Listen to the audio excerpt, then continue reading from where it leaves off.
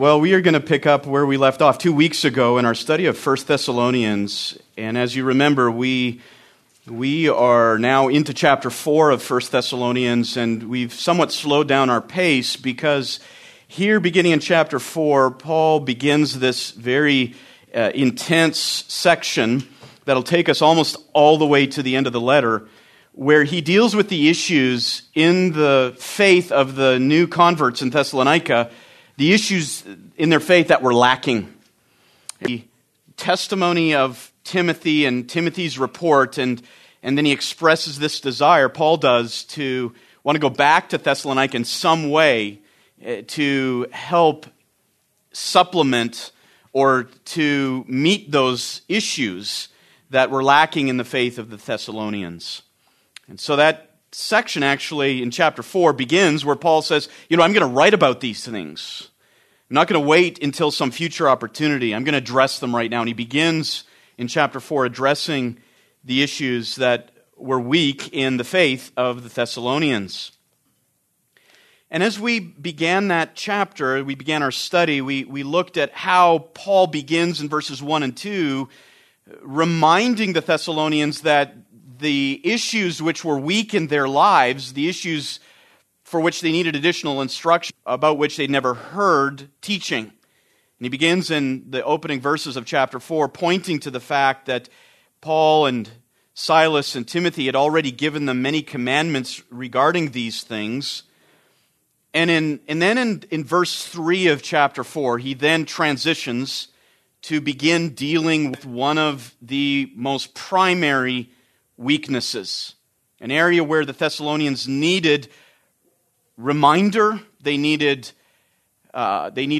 admonition, they needed to be reminded of the things that Paul had already taught them. And really the key idea there is expressed in the first half of verse 3. For this is the will of God, your sanctification. This is the will of God, your sanctification. And that statement serves really as the to the end of verse 8. And we're going to finish that chapter this morning. We're going to end in verse 8 this morning. But I want to remind you of what we've already covered. First of all, we've looked at God's will declared there in the first half of verse 3. And then 2 weeks ago, we looked at how the Apostle Paul applied God's will to a particular area of life, to the area of sexual ethics. And just as much as in our day, so it was necessary in Paul's day, as he wrote to the Thessalonians, to address this very important issue, the issue of sexual ethics. And I mentioned 2 weeks ago that one of the major problems that we're facing today in the evangelical church that claims to operate, to believe, to live, is spreading, that is either minimizing the Bible's teaching about sexual ethics or is giving the impression that the Bible really only whispers about these things. The Bible, as many have started to say these days, the Bible speaks much more seriously about other issues, about equity or even the environment. But issues related to sexual ethics, you know what? The Bible is quite silent. And this leaves church members with the impression that the Bible just doesn't give us the answers for today. The Bible just isn't detailed enough. And we've got to look to other things to understand this very, very important issue of life. And what is happening in the midst of all this is a capitulation to the culture. A capitulation either because of fear, or it's a capitulation that is driven by a desire to be accepted and welcomed and respected by the culture and continue to have our place at the table, continue to have an influence at high levels in society. And if we're really going to teach on the Bible's teaching about sexual ethics, that will be gone. Indeed, I said it 2 weeks ago, that if you want to elicit the scorn, the hatred, and even the violence of society, just teach the Bible on sexual ethics. If you're going to talk to people about why you shouldn't lie, why you should be honest on your tax returns, if you want to talk about the importance of respect and the problem of pride, the society will nod its head and agree with you, or maybe disagree, and in the end, but there's one issue that in particular that elicits the ire of society, and it is when we speak what the Bible does speak on sexual ethics. Several years ago, Carl Trueman wrote these words, and I think they're very fitting for today. He wrote these almost 10 years ago, and they're just as much operative today. He said this, quote, "You really do kid yourselves if you think you can be an Orthodox Christian and be at the same time cool enough and hip enough to cut it in the wider world. Maintaining biblical sexual ethics will be the equivalent in our culture of being a white supremacist." He said that back in 2012, and I think we could say that that is actually quite true today. Now, what does the Bible, if you're going to be faithful to this teaching, why will it elicit such a hatred from our society? Well, let's look at this text in 1 Thessalonians 4. First of all, we're going to look at, as a review, the first several verses here, beginning in verse 3 to the middle of verse 6. Paul says this, "For this is the will of God, your sanctification. That is, that you abstain from sexual immorality, that each of you know how to possess his own vessel in sanctification and honor, not in lustful passion like the Gentiles who do not know God, and that no man transgress and defraud his brother in the matter." We looked at this 2 weeks ago, or we got through most of this. I'm going to have to return to the final element there. But by way of review, let's remember this, that after stating God's will for the Thessalonians, truth to the realm of sexuality with three very important exhortations. So if you look at that text, beginning in the middle of verse 3 to the middle of verse 6, as I noted 2 weeks ago, each one of these exhortations begins with the word "that." So it shows that Paul is defining, describing, and applying what is God's will. God's will is our sanctification, that we withdraw from the vanity of this world and be consecrated wholly to God. That's sanctification.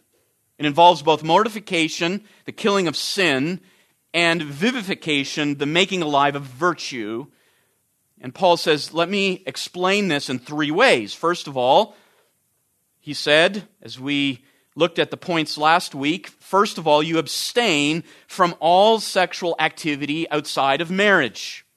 That was from sexual immorality. He emphasized that we must avoid contact with what is called porneia, which is a broad term that touches on all aspects in a general way, all aspects of sexual activity outside of heterosexual monogamous marriage. It would include same-sex sexual attraction and activity. It would include premarital sexual activity. It would include extramarital. It is the term there that encompasses everything that is unlawful as it pertains to sexual conduct. You must avoid it, Paul says. This is God's will applied to this area. Abstain from all sexual activity outside of marriage. Secondly, in verses 4 and 5, his emphasis here was to cultivate dignified sexual intimacy within marriage. And that was the focus of verses. When he says this, that each of you know how to possess his own vessel in sanctification and honor. And he's addressing the men here, and we have to be careful about reading too much into this, but it appears that one of the areas that was lacking there in the Thessalonian church was particularly among the men. And so these next two commands are actually directed at the men. Paul elsewhere will deal with sexuality as it relates to women in other texts, but here he begins focusing on the men. And this second exhortation, that each man know how to possess his own vessel in sanctification and honor, as we studied 2 weeks ago, is a reference to the fact, by looking at that terminology, and you can go back to the sermon and the notes that are online, is a reference to Paul's instruction to men that they know how to get married and to conduct their marriages well, to have and to hold. That verb to possess has the idea of Paul here in these verses 4 and 5 is elevating the sanctity of marriage. And he's saying, look, men, you need to know how to have and to hold a wife. And that you do that not in domination, not in anything that would mark the lustful passion of the Gentiles, but it is something that you do in sanctification and in honor. And that word for honor refers to the fact that the husband must honor and value his wife. Paul is teaching here a totally different understanding of marriage than would have been prevalent in the Gentile society. And then he gives this third exhortation. We didn't look at this last time, and so we're going to come back to this quickly because it is so important. It's in verse 6. We already said last time that the emphasis here is on this. God's will applied to us. We are to honor the sexual purity of other marriages. We are to honor the sanctity of the marriage relationship of others. Now, let's look at this now in detail because we never got to it 2 weeks ago. Notice what Paul says in the beginning of verse 6. He says this, that no man transgress and defraud his brother in the matter. Let no man transgress and defraud his brother in the matter. This is the third of the three applications of God's will applied to the matter of sexual ethics. And again, as we can see here in the flow, after Paul gives that general overarching exhortation in the beginning of verse 3, or in the middle of verse 3, he then gives an exhortation to the men about their own marriages, and now turns to give them an exhortation about each other's marriages. Transgress, that no man transgress. This particular verb is found only here in the New Testament. Obviously, the translation of it is pretty straightforward, but it is a rare term, and it refers to the stepping outside of assigned limits. The stepping outside of assigned limits. That no man step outside of the limits. That's what Paul is instructing here, and he goes on and defines it further, and he says this, that no man step outside the limits and defraud his brother in the matter. Now, the word for defraud there we find elsewhere, especially in 2 Corinthians. It's often used in commercial contexts. Even our English translation suggests that. You're going to find text. But what the Apostle Paul does here is he takes this verb from the context of commerce and he applies it to marriage relationships, particularly relationships among different marriages. One commentator said this, the verb conveys the notion of using trickery or deception to take advantage of another person for one's own selfish gain. It involves trickery, deceit, cunningness, and it involves taking advantage of something for one's own personal benefit. Well, what is that in this context? Well, he adds this important nuance. He says, let no man transgress and defraud his brother. So by the use of this term, Paul is referring to the household of faith. The term brother is not a term for blood relation consistently and frequently. It refers to a member of the household of faith. It refers to one who stands in close spiritual relationship. We're actually going to look at this more when we get into verses 9 to 12 of chapter 4. Paul is going to talk more about brotherly love. But he refers to it here, and what's important to note is that when we talk about a family, when we talk about members of a family, even a spiritual family, there is the real presence of familiarity. Right? We see each other a lot. We begin to develop close relationships. That's what a family does. But what Paul is starting to point out here is that in the context of familiarity, there can be particular temptations. He's saying this, that no man transgress and defraud his brother in the matter. In the matter. So you're forced to ask the question, what's the matter? What is the matter that Paul is talking about? Well, we read in the entire previous context that it is referring to sexual conduct. And more specifically in the previous exhortation, referring to marriages. And so what Paul is doing here is he is explicitly, unambiguously warning and prohibiting the concept of extramarital affairs. He is compelling the men in the congregation to be very deliberate, to be very intentional in upholding the sanctity of other marriage covenants. This is not something very clear. Let no man transgress. Let him not overstep the boundary, the limitation, and deceive and trick his brother for his own selfish gain in the matter of sexual ethics. It is a prohibition of inappropriate relationships between couples outside of marriage. So let's think of some application that we can draw from this. And again, I want to look specifically to the men here because as Paul does, that's what he's doing. And this is a particularly important issue for men as it is. First of all, this question, men, are you careful not to cross boundaries of thought, of speech, of conduct related to other women in the church? Are you careful in this, stepping lines, limits? This is what Paul commands us. Do not cross these boundaries. Stated in another way, men, are you careful to ensure that familiarity with other women in the church will never lead to impure desire? That's where it always begins. We could look at James chapter 1, verse 14, right?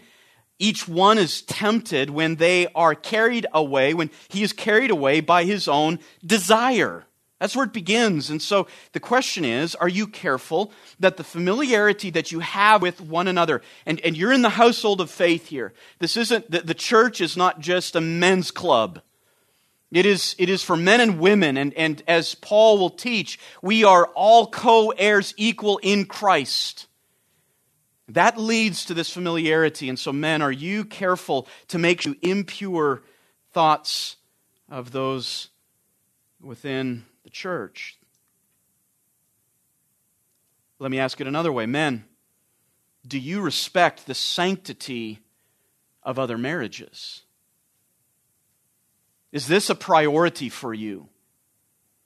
Do you recognize how important it is to make sure that you would never be any part of a relationship that would go awry, but rather do everything within your power to promote the exclusivity, the commitment, the covenants of other marriages? And I'll let you think through that. That has all kinds of other implications and applications that you can draw from this. How are you as a man in the church going to respect and honor and promote the sanctity of others' marriage? Be a single man and you can have a role in this. You must have a role in this by your present conduct.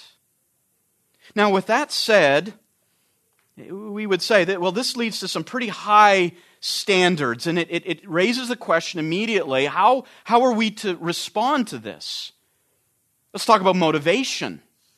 How are we to be motivated? Are we to be motivated in some way, and is there wrong motivations in this?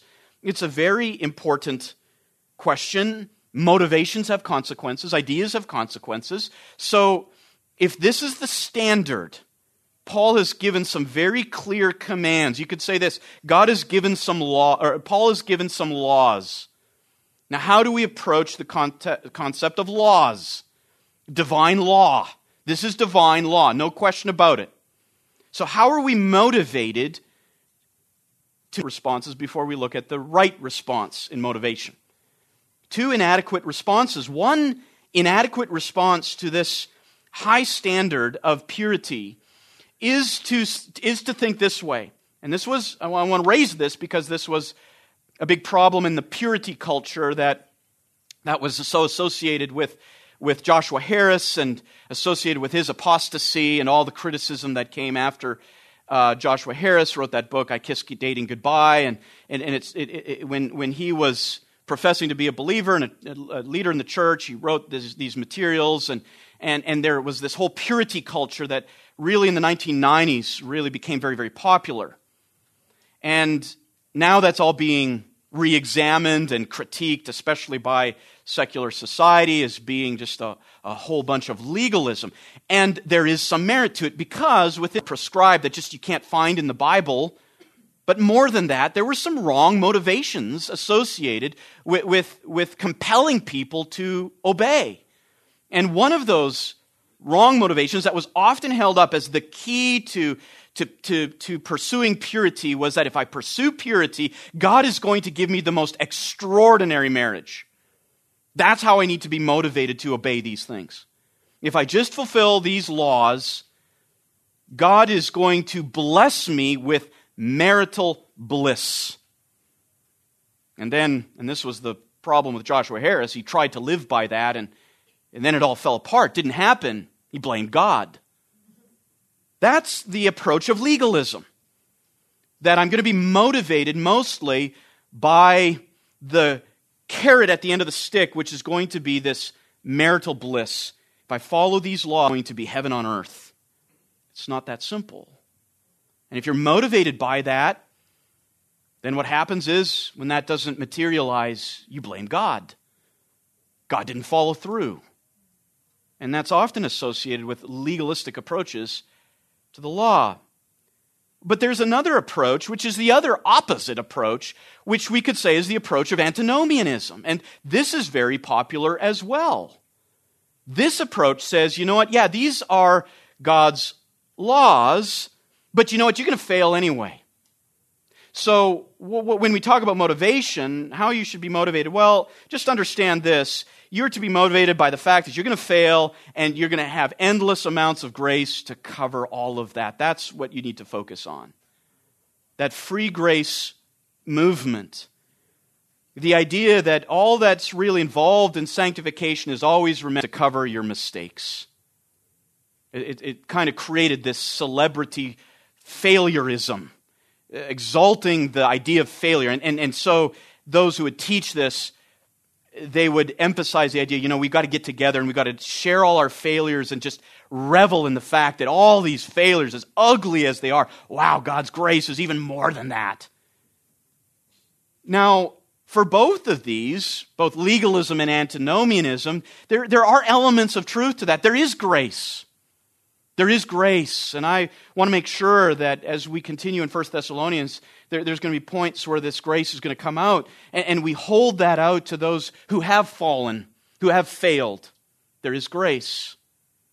And certainly even with the first of these inadequate responses, there are natural good consequences to obedience in this life. And if you are to motivate, and Paul understands this because in the very next section, he gives us the motivation we need to have as it relates to maintaining God's laws for sexual ethics. And it begins in the middle of verse 6. Let's look at this now. We've read from verse 3 to the middle of verse 6. Now look at what he does as he brings this paragraph to a conclusion. He says this, because the Lord is the avenger in all these things, just as we told you before and solemnly warned you. For God has not called us for the purpose of impurity, but in sanctification. And so he who rejects this is not rejecting man, but the God who gives his Holy Spirit to you. You see, Paul not only applies God's will of sanctification to matters of sexual ethics, he also details the truths to motivate us in these areas. And when we look at the text, I want you to notice something. In the same way that in the first half of this paragraph, Paul had 3 exhortations, each one pertaining to sexual ethics, each one beginning with the word that. But what he does in the second half of this paragraph, beginning in the middle of verse 6 is that he gives 3 motivations. And notice, each of these motivations begins with an explanatory conjunction. Notice he says, for example, in the middle of verse 6, because.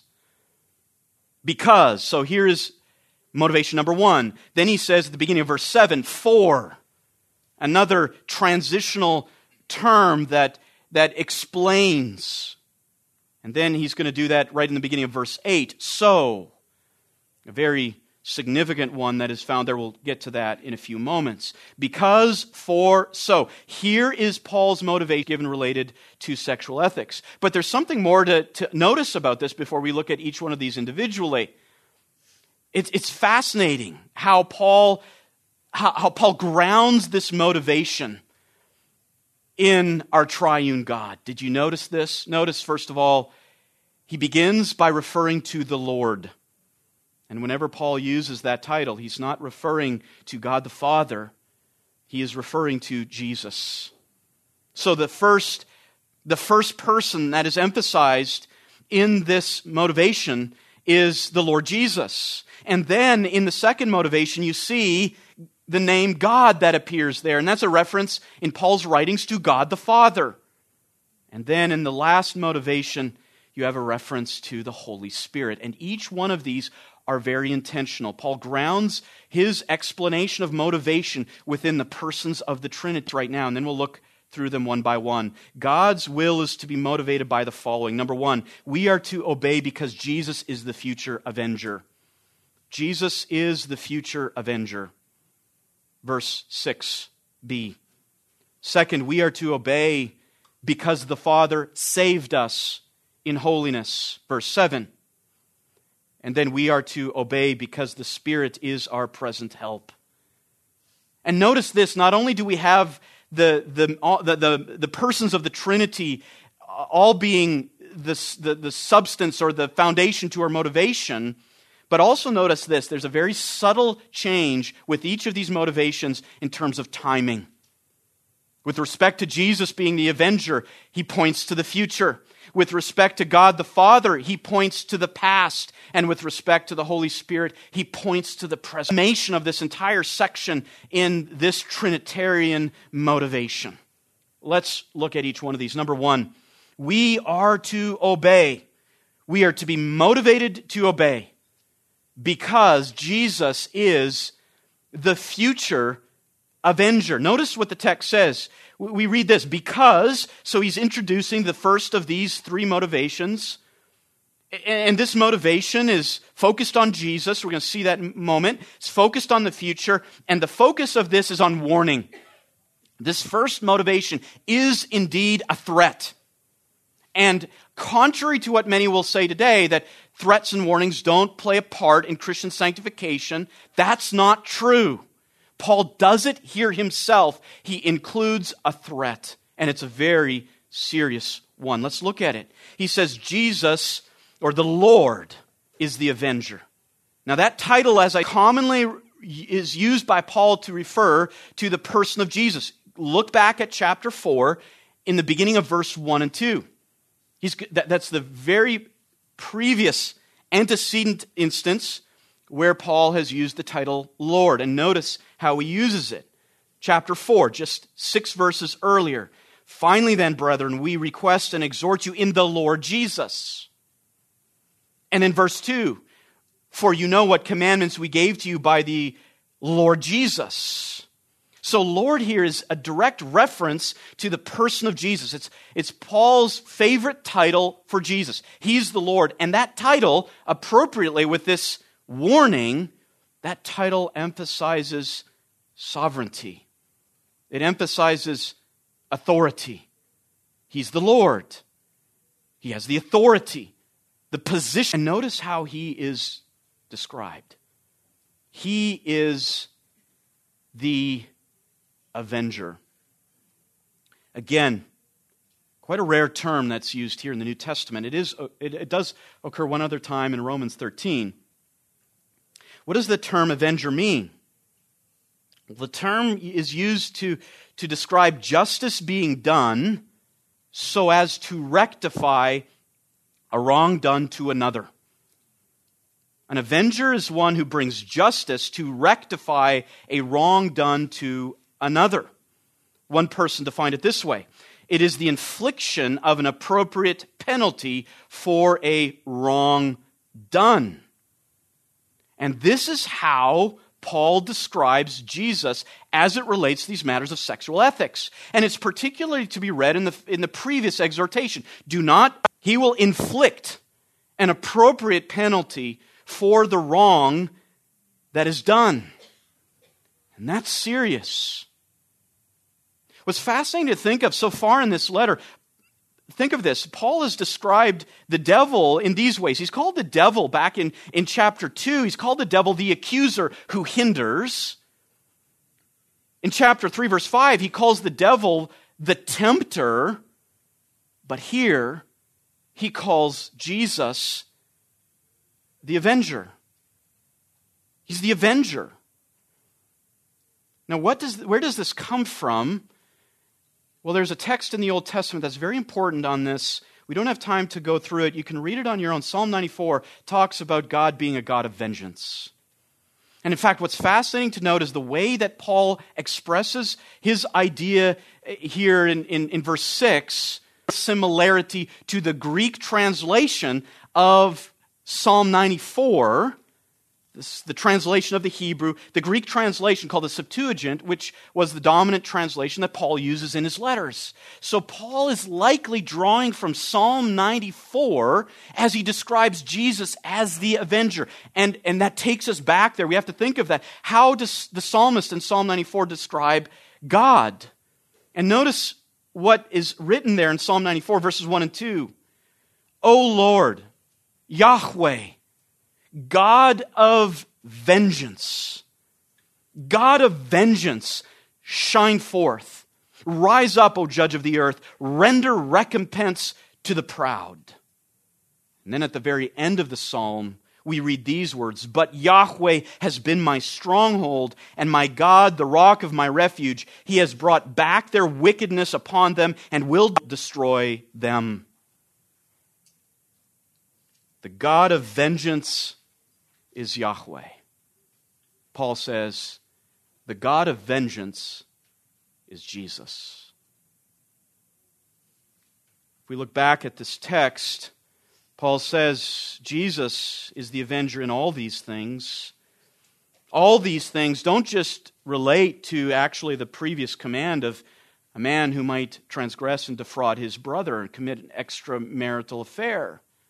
Paul uses the plural here to indicate to us, you know what, this extends beyond this. This actually goes to all of the issues encompassed in Paul's exhortations on this issue of sexual ethics. And notice this as well. He says, just as we told you and solemnly warned you. You see, when we see this, we realize that this wasn't new. There were other issues that were far more important, and he would just get to the issue of sexual ethics some other time. As we read in the book of Acts 17, verses 1 to 9, Paul was in Thessalonica a very short time. But when he comes to this point, he says, you know what? I have already solemnly warned you of these things. The word to solemnly warn refers to exhortation with authority in matters of extraordinary importance. In other words, Paul never whispered about these things. This was part of the training and instruction of new disciples right from the very start. And certainly, we can see why this was important to Paul. We could look at various texts of Jesus that instruct us also on matters pertaining to sexual ethics. Just think of one of these, Mark. See how serious God takes this and why Jesus would be the avenger over these things. But from the beginning of creation, Jesus says, God made them male and female. And for this reason, a man shall leave his father and mother, and the two, the male and the female, shall become one flesh.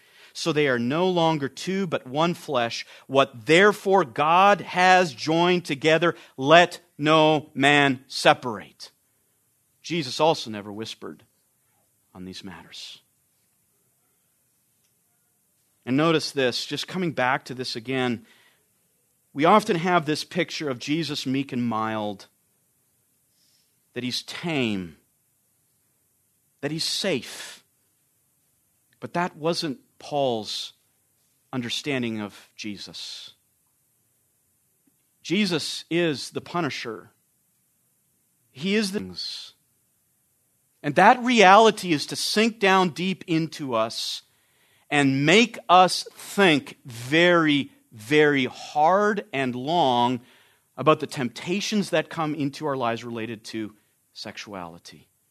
This is no small matter. Number two, a second motivation. The first motivation was certainly one from a threat, one from a warning. Jesus is the avenger. You cross the line, he will bring retribution. You can count on it. But there's a second motivation here, and this is found in verse 7. Paul says this, "For God has not called us in or for the purpose of impurity, but in sanctification." Again, this transitional word, this conjunction for, introduces the second of these motivations, and this motivation is going to focus on the Father. It's also going to focus on a moment in the past, whereas the first motivation is one that calls upon us to remember. To remember. That's the focus here. Don't forget. Notice what Paul says. He says, God has not called us. And that word, that verb for calling is a salvific term. It refers to that irresistible invitation that God gives at the moment of our conversions. You remember that. If you're in Christ, you know this. There was just that time when before that time, you had always resisted. You may have heard the preaching of the gospel many times before. It didn't hit the target, didn't really impact you at all. Maybe it was interesting, but that was it. But then there was that moment in time when all of a sudden that gospel preaching was irresistible. That's the calling that Paul has here. It's referring to that irresistible invitation of the sinner to God through the proclamation of the gospel. It describes that intersects with our timeline. For example, we know this Romans 8 verse 30, right? Actually, verses 29 to 30. "For those whom he foreknew, he also predestined to become conformed to the image of his Son, so that they would be the firstborn among many brethren. And those whom he predestined," speaking of eternity past, "he also called," speaking of how that eternal decree intersects with our timeline. It's a reference to the calling. Now, it's that verbiage is used, the concept of calling is used for several reasons. It depends on the context, where the writer uses it, where Paul uses it in particular. In some cases, the reason why the verb calling is used to refer to that moment of conversion is because that calling and into something. So in 1 Thessalonians 2:12, just a few chapters earlier, we read this, "You would walk worthy in a manner of the God who calls you into his own kingdom." So the reason why the verb calling is used in that salvific sense is that it is this irresistible invitation that draws you from the kingdom of darkness in a directional form into the kingdom of God's beloved Son. Sometimes when the verb is used in this salvific sense, it also emphasizes purpose. You are not called for or unto something. And we see that here at the beginning of what follows. You were not called for the purpose of impurity. That was not why God irresistibly called you, that you would enjoy a life of impurity, that you'd find joy and contentment in that. That is not why God irresistibly drew you to himself. Instead, what we see here, and through this not this, but that construction, is that God is not called for impurity, for the purpose of impurity, moral corruption, the antithesis of sanctification, but he's called us, and there's a slight difference now in the preposition. Notice this, very slight difference. It goes from for the purpose of, goes from that to in. We don't need to spend a lot of time on this, but there's a very subtle shift, and it's intentional. In the first half, he's saying God has not irresistibly drawn us so that we would live lives of impurity. that we would live lives in antithesis to His holiness. But in the second thing, when he describes sanctification, what is that a reference to?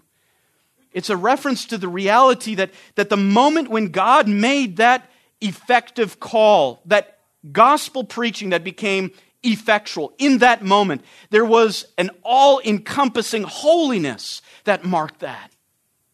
And you know that as well. You look back on your conversion, and something happened. And what was so compelling about the gospel in that moment was that it was marked by holiness. It was otherworldly. It was not vain.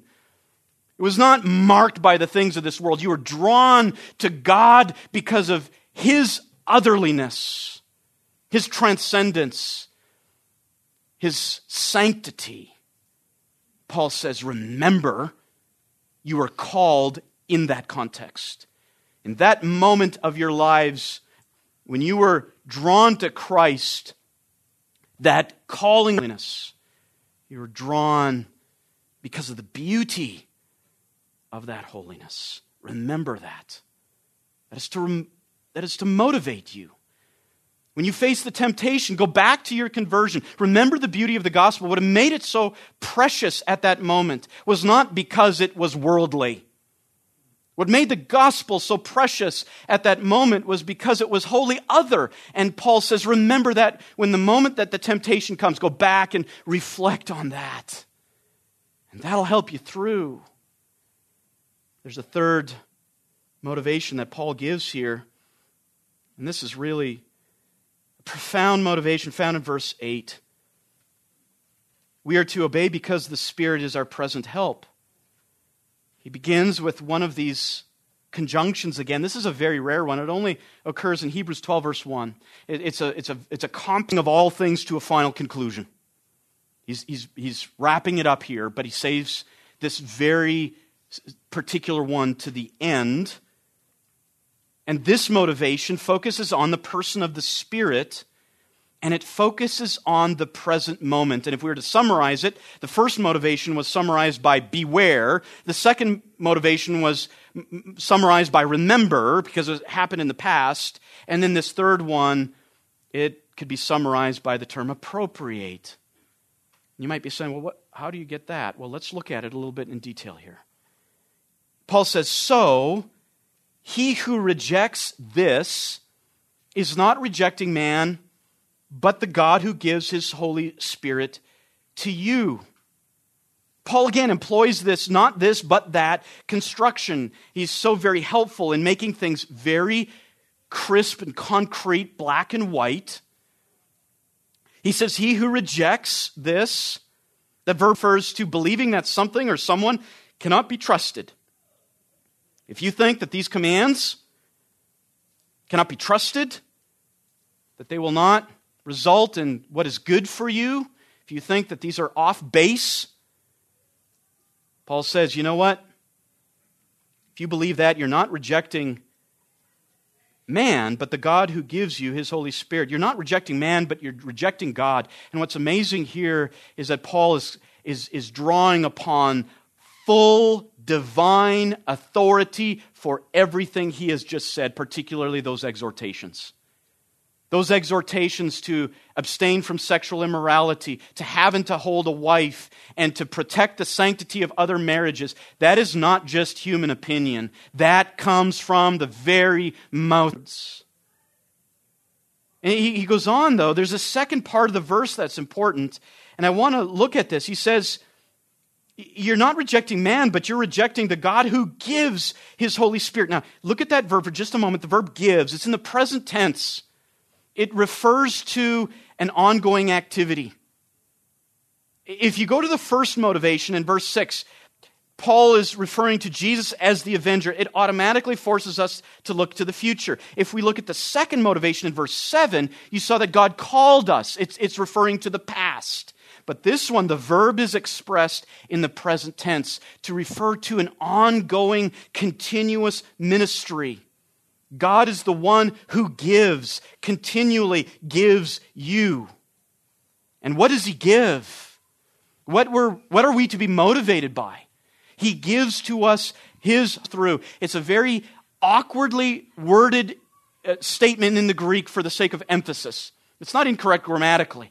It's just an emphatic statement, and we would translate it as like this. This would be one way to translate it. That it is God who gives His Spirit, the Holy One.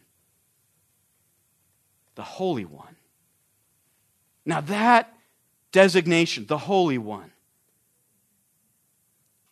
is the main concept, the main focus of everything that we have been studying all the way back to verse 3. This is God's will, your holiness. We translate it there as sanctification. The same cognate word, the same related word there now comes at the very end of this text, and he specifically emphasizes the Spirit as the Spirit of sanctification. He is the Spirit who is responsible for promoting. It has as his ministry the role of cultivating this sanctification in believers' lives. And notice, Paul says, he has given the Spirit, his Spirit, the Holy One, to you. And again, in the English it doesn't come through, but there's some very interesting wording here. It's not the normal way for just saying God has given the Spirit to you. Rather, literally, Paul says he is the one who gives his Spirit, the Holy One, into you. You don't find that elsewhere in Paul's writing. He uses a special preposition, or the preposition here, into. Normally he would use other prepositions, but he uses the preposition into. Close, I think this is important. It's an important parallel that takes us back to the Old Testament. And this is important for understanding our motivation. So understanding the Holy Spirit's role. You see, when we look at that preposition, God who gives His Spirit into you, not just to you, but into you. When we look at the Greek of that, the original Greek, it has a very unique parallel in the Greek translation that Paul would have used of Ezekiel 37. Now, if you remember Ezekiel 37, all kids like this one. I remember. This was a fascinating chapter, right? It's the chapter of the dry bones, the valley of vision. And Ezekiel is shown this valley of dry bones. No life, no flesh, nothing.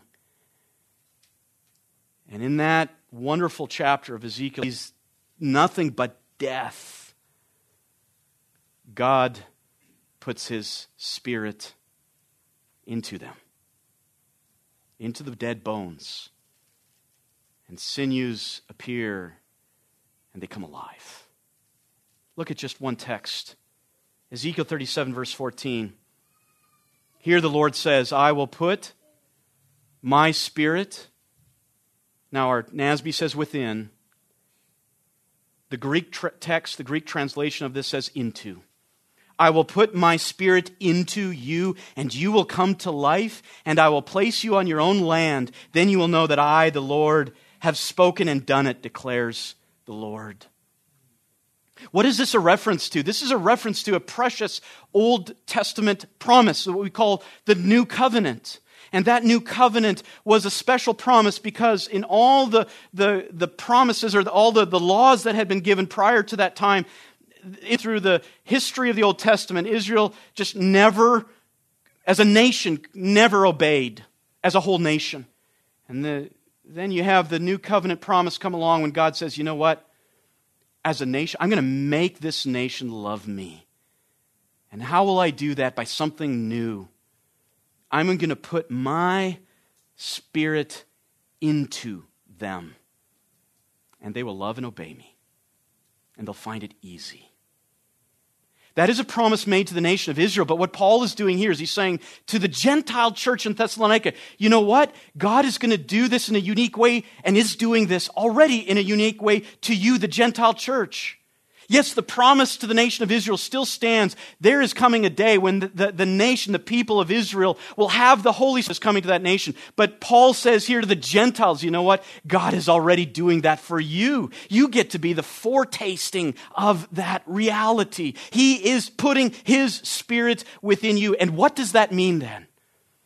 That means here's the power to obey.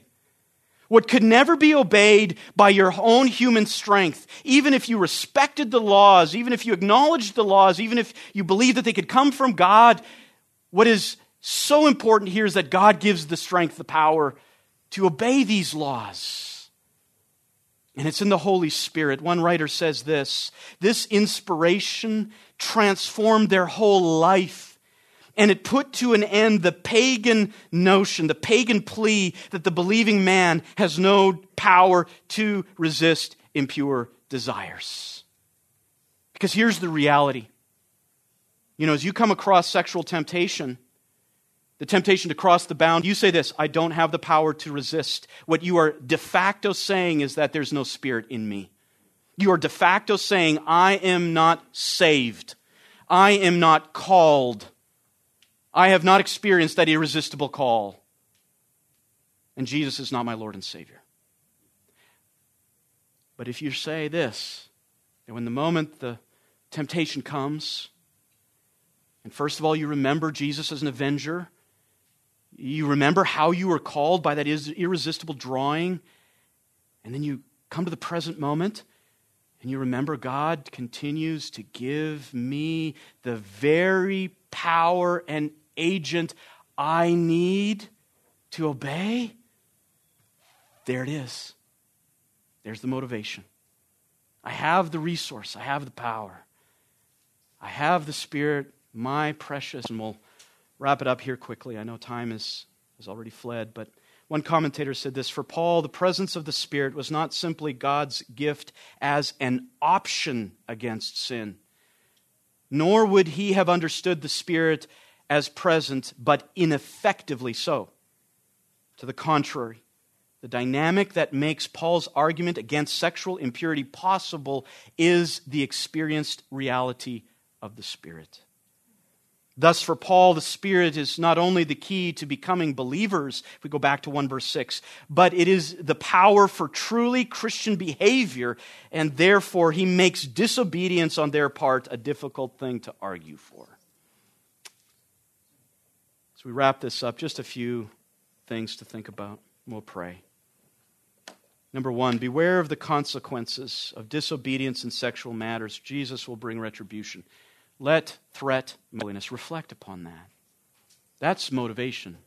Finally, appropriate the ever-present help rendered by the Spirit who ever lives to enable you in sanctification. You're not alone. You have the Spirit within you. He's given you the ability. Let's pray.